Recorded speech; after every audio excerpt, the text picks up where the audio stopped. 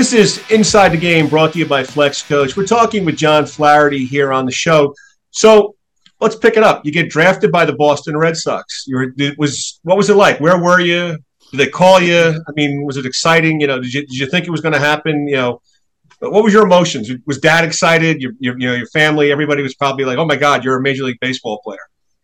Yeah, so I was rumored to be drafted in the third to the sixth round, and back then or today, well, now the draft is different today, but there were 3 days of the draft, and I didn't get picked on the first day, and right away, the stubborn Irish Catholic in me, I got pissed off, right? So my old man told me, he said, "Listen, before you go play in the Cape, I need you to paint the house."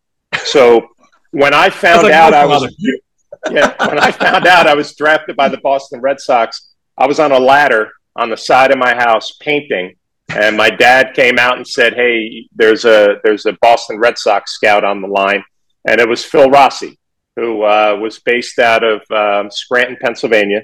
And Phil saw me at Bucky Dent's baseball camp when I was a senior in high school, and to his credit, he saw me play one game every year at GW. So he saw me play 3 college games. And the last college game I ever played at, he talked to me afterwards. It was at the Atlantic 10 championship game. And he said, "How's your arm?" And I said, "My arm's not 100%, but it's getting better." And he said, "That's all I need to know."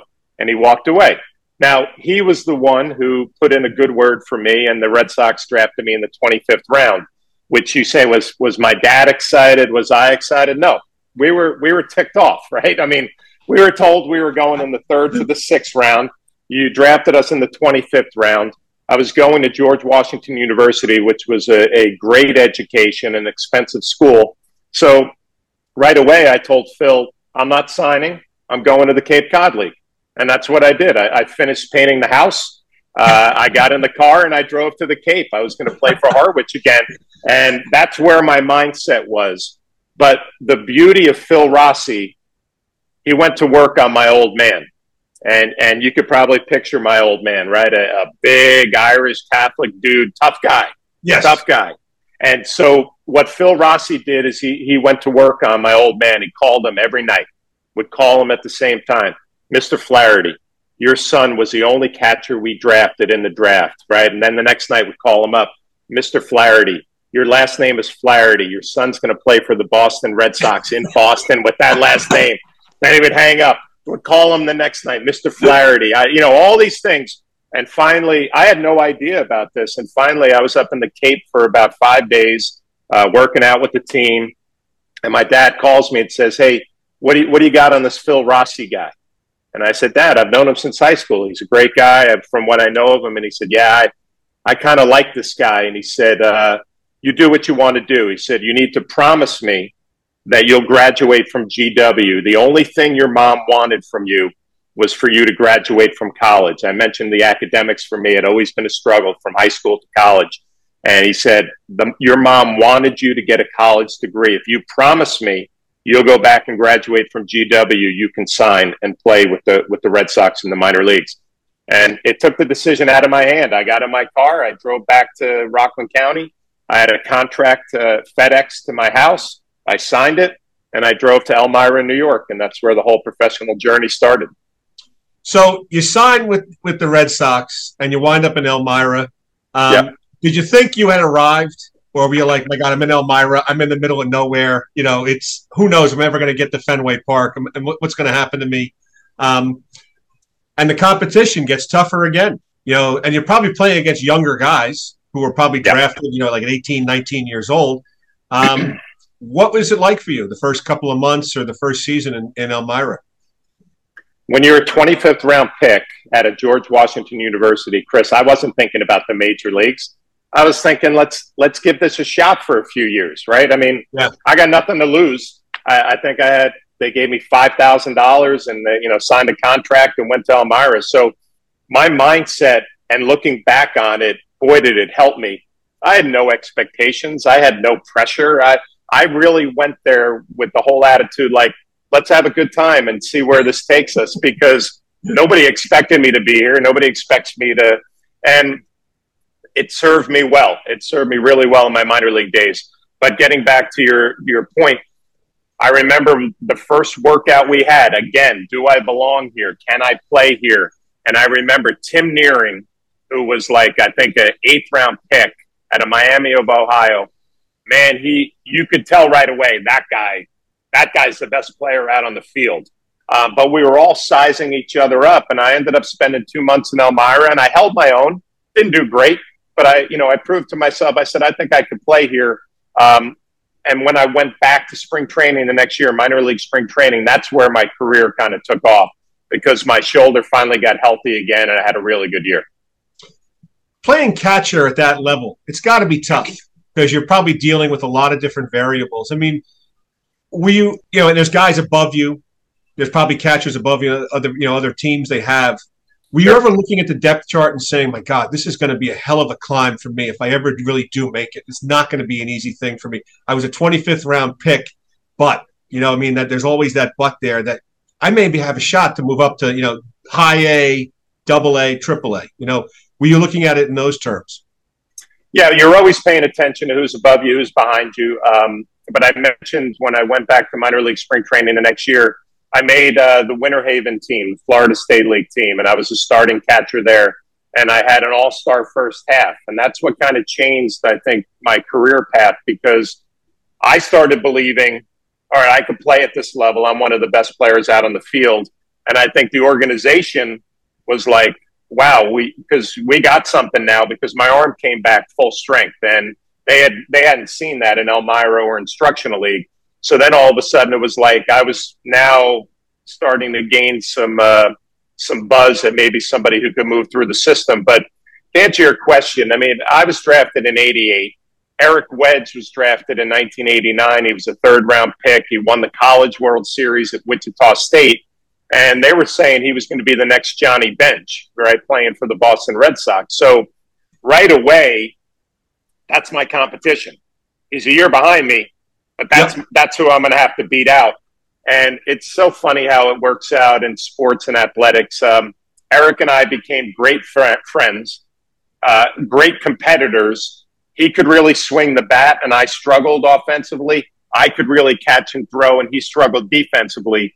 So in a weird way, we were helping each other, but still competing for the same spot, right? And, the one thing you don't realize when you're in the minor leagues with one organization, there are 29 other teams, right? You have opportunities all over the place. Eric, got picked up in the expansion draft and went to the Colorado Rockies, and I made my way to the Boston Red Sox. But in a weird way, we were competitors. We turned out we were great friends today. So it's the beauty of sports sometimes.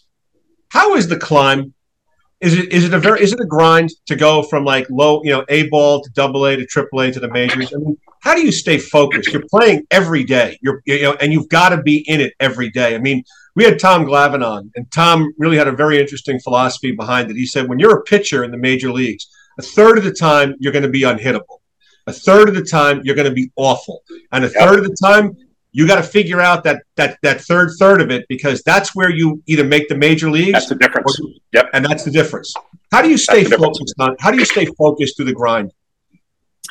Well, you say the grind, right? And yeah, the minor leagues, they're terrible. But I already mentioned to you my whole attitude. I'm not going to be here very long. Nobody expects me to do anything.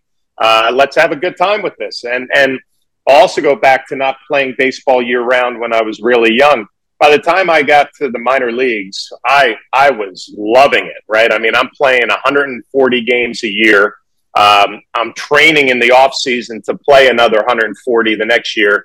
So I loved it. I loved every minute of doing the work. I loved the playing, and I was energetic and ready to do it. But it wasn't a grind because I didn't have any expectations. I was like, let's see what happens. And my minor league journey was probably a little different. I mean, I went from short season A ball, Elmira. The next year I'm in long season with the Florida State League and A ball.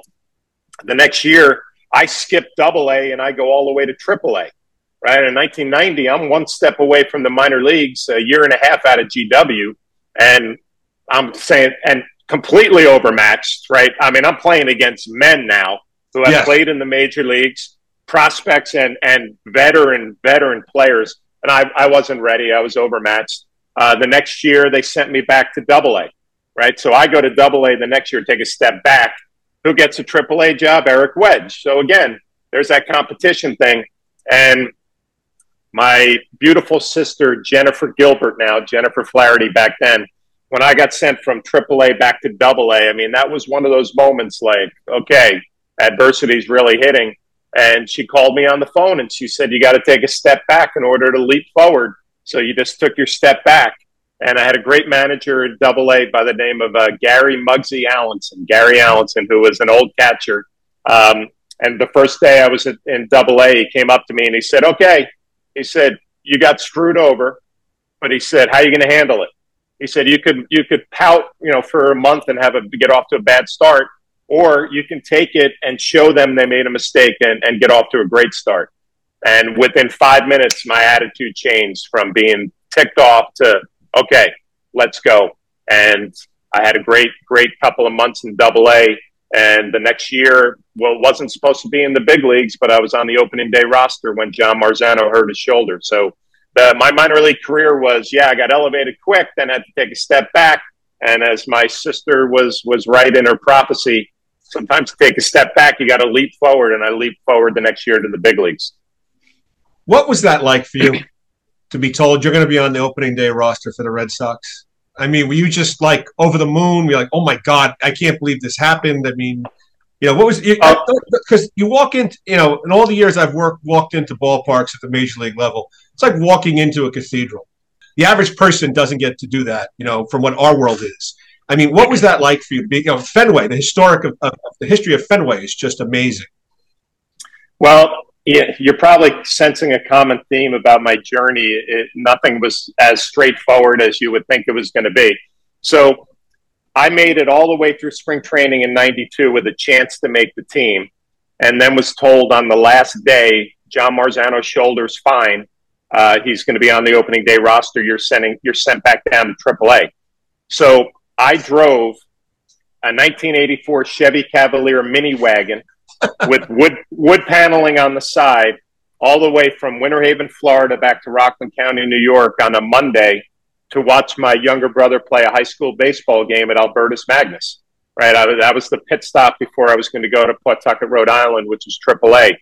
I went out that night on a Monday night with all of my buddies from home. Probably had a little too much, enjoyed myself a little too much, and I got a phone call on Tuesday morning from Lou Gorman. I remember Lou. The general manager of the Boston Red Sox. And it was like 10:30 in the morning. He said, how far are you from Yankee Stadium? I said, it's about a half hour away. He said, well, John Marzano's shoulder is not good. We're activating you for opening day. Yankees, Red Sox at Yankee Stadium. And you have to be at the stadium in 2 hours, right, for opening day. So, I mean, that's how quickly it changed. Now, I'm hungover, first of all. You're like Mickey Mantle. Yeah, exactly. I walk into the kitchen, and it was one of the few times that my tough Irish Catholic father and I actually shared a hug, right, when I told him the news. I jump in that '84 Chevy Cavalier mini wagon, and I'll tell you why I keep bringing that up in a minute. And I drive to Yankee Stadium. Now, I'm on the Major Deegan. It's opening day, Red Sox Yankees, so you can imagine all of the traffic outside of the stadium.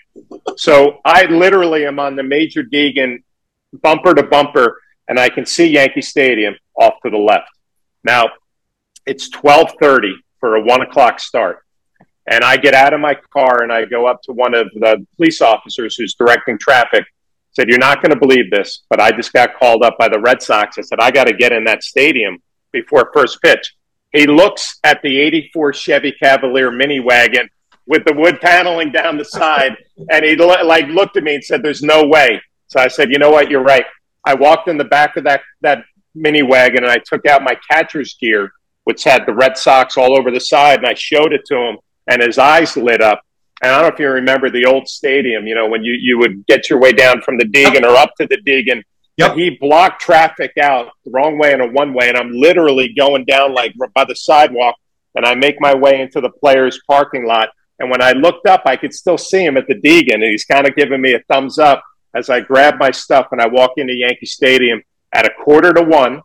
I sign a contract, and Lou Gorman, God bless him, he's like, John, It's a standard contract. There's no BS going on here. Sign your name. They're introducing the team in like 5 minutes. So I literally put on a jersey, and Joe Cochran, the clubhouse guy, a great guy, he's like, Flash, you got to get out there. You know, they're introducing the team. I literally walked to the dugout, and Bob Shepard, I hear say, you know, number 15, John Flaherty. And I'm standing out on the third baseline, standing next to Frank Viola, looking at 56,000 people. And I'm going, how did this happen? I mean, I was in my house hungover 2 hours ago. Now I'm standing on the third baseline, looking up this crowd, and I was a big leaguer, and that's how quickly it happened. Crazy. Now, when did you actually get into play? Like a couple of days later, they get you into the lineup? No, so there was a chance on that opening day that Tony Pena was a starting catcher. I was a backup, and he hit a double. It was on second base. They should have pinch ran for him. Butch Hobson was the manager. And he actually told the media after the game, he said, the kid showed up 5 minutes before game time. There's no way I could have put him in his first major league game. So I ended up catching the first game of a doubleheader, maybe the second game, I'm not sure, like 10 days later. So it took me a long time to get my first game action, which was the worst, right? You just wanted to get in there. You wanted to get it over with. And I ended up catching Matt Young in the first game of a doubleheader. He actually threw a no-hitter, and we lost. That was my first game playing in the major leagues, which was crazy. Were you at Fenway, or were you somewhere else? No, we were at the old Municipal Stadium in Cleveland. Oh. So that was before Jacobs Field, right? Yep. And the Indians were that young and up-and-coming team with Albert Bell and Kenny Lofton and Jim Tomei, all those guys. They hadn't quite gotten to the new stadium where they started winning. So it was an interesting beginning to my big league career, to say the least. When you stepped in behind home plate to catch in that game, you're like, did you take a moment to pause and just look where you're like, I'm actually doing this? Like, people told me I'm never going to be here, and now I'm here. Or was it like, I got too much to do, I got to worry about this game, I got to worry about the whole thing? I was just, how were you? Like, was that the kind of a thing? Like, some guys have said to me, like, I stood there and took a pause for a minute to, like, Tom Glavine said when he pitched his first game in the Houston Astrodome, and he said, I went to the mound, and the manager just told him, when he was walking out, I forget who it was, don't screw this up. He goes, I walk out to the mound, and it's like there's 45, 50,000 people staring at me. I'm warming up. He said, I took a pause for a minute, like, oh my God, I'm here, or is it just you had to get right into the game? Well, I wonder if Tom said this at all. I was petrified. He was a little bit, yeah. Completely petrified. And I'll never forget it. I get back behind the plate, and Matt Young is throwing his warm-up tosses. And, Chris, I'm having trouble throwing the ball back to the pitcher. I mean, my whole life, the one thing I could do is throw a baseball, right? I could throw it hard. I was accurate. Never had a problem. I couldn't – I'm like shot putting this ball back to the mound. I'm so nervous.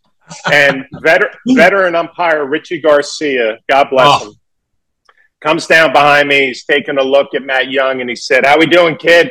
And I said, I am so nervous right now, I can't throw the ball back to the pitcher. And he said, you know what? We're going to get through this together. And he put his arm on my shoulder, said, we'll get through it together. You're going to be fine. And I was like, all right. And all of a sudden I loosened up a little bit. And then, what comes back to you is what you've been doing your whole life, right? Yep. You're behind the mask. You're working with a pitcher. And once that game started, the nerves went away. I was excited. I had that adrenaline and that energy, but the nerves went away. And I was able to get through that game. I hit a double my first at bat and got that out of the way. But I don't think I really ever took a moment until after that game was done, when I was sitting in the bullpen during one of the games, I think at Fenway Park. And I kind of just sat there and looked at the green monster and said, wow, okay, I'm here. And to be quite honest with you, the Red Sox were rumored to be, trading for a backup catcher. So every day I showed up, I'm like, I'm probably going to be sent down, never thought it would last. And 14 years later, I retired. So I always had a kind of that anticipation that it's never going to last, to enjoy every day. And I think that attitude served me pretty well as well. So when was the first time, like, Dad and your family came to see you actually play in a game? Well, they were there at opening day at Yankee Stadium in 1992. They just made it to see me get introduced. So they didn't get to see me play until Fenway Park after I played in Cleveland and then went back to Fenway. But the beautiful thing about my dad is he was a salesman, right? So he used to be driving his car all the time. So there would be times I'd walk out for batting practice at Fenway Park, and there's my old man sitting in the bleachers, right, hanging out. And I'm like, "What are you doing?" He goes, "I just thought I'd drive up here to take 3.5 hours to Fenway from Rockland County." Right? He'd be sitting there hanging out, have a few beers. He got to be friendly with all the ushers there, so they hooked him up with great seats, and then after the game, he'd give me a little wave, and he'd drive back to Rockland County. So he loved every minute of it. He loved every minute of being a Flaherty in Boston and being part of the Red Sox. He loved it. We're talking with John Flaherty here on Flex Coach's Inside the Game. We'll have more after this. Please join us for part 3 of our series on your favorite streaming platform.